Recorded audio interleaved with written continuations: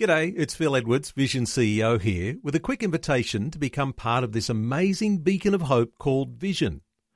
Together we can put our love into action to help people of all kinds build or rebuild their lives on the truth of God. Please consider the part you can play during our upcoming Visionathon appeal, remembering that it's your support that makes Vision possible, including this podcast. Audio on demand from Vision Christian Media. Exploring faith and the future. Neil Johnson and Bible teacher Dr. Kameel Majdali. We've been unpacking some of those wonderful, wonderful gems that we understand from the book of Genesis, the very first book from the Bible.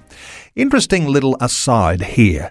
It's not all bad news when we talk about sin and the fall and death. There are some very interesting stories in the book of Genesis, Kameel, and one of those revolves around the character of Enoch. What was so special about Enoch? Enoch was a remarkable man, and in fact, he's in the Hall of Faith found in Hebrews 11.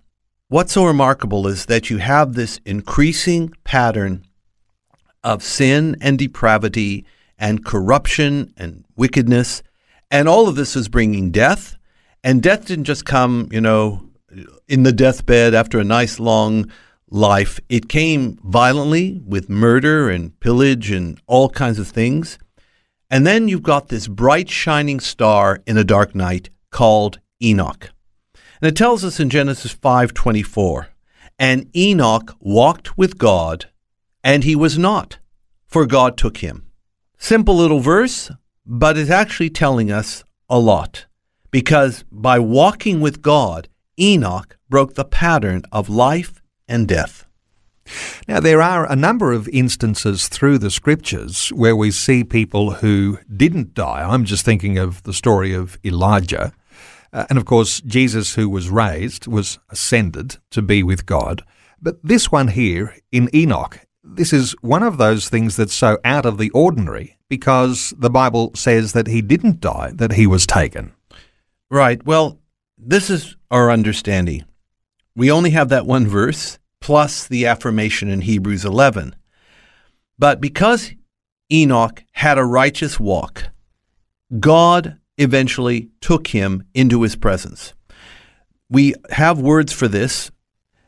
The taking by God of Enoch can be called that Enoch was translated from earth to heaven, or the very popular word these days, he was raptured, caught up to be with God. This doesn't necessarily have to apply to Enoch alone, because all those who walk with God will also be found in God's presence. Even if in most cases they go by way of the grave, they don't actually stay in the grave. They go immediately to be with the Lord. When God comes to earth, as he very strongly says, read the book of Zechariah, for example. God says, I am coming here. His righteous saints will come with him, since they are already with him. And they will rule and reign with him. So can I just take a moment, Neil, and tell our listeners, it is important we learn how to walk with God. And it's not hard, friends. We walk by faith. We walk in the Holy Spirit. We walk in holiness. We walk in agreement. We do it consistently. It's part of our lifestyle. What will be the result of all this? You will live a God-pleasing life, and according to John 12:26, you will be with him forever. Faith and the Future with Neil Johnson and Dr. Kameel Majdali from Teach All Nations. For more from Dr. Majdali, including books and DVDs on prophecy, Bible commentaries, plus today's and other episodes of Faith and the Future, go to vision.org.au. Thanks for taking time to listen to this audio on demand from Vision Christian Media. To find out more about us, go to vision.org.au.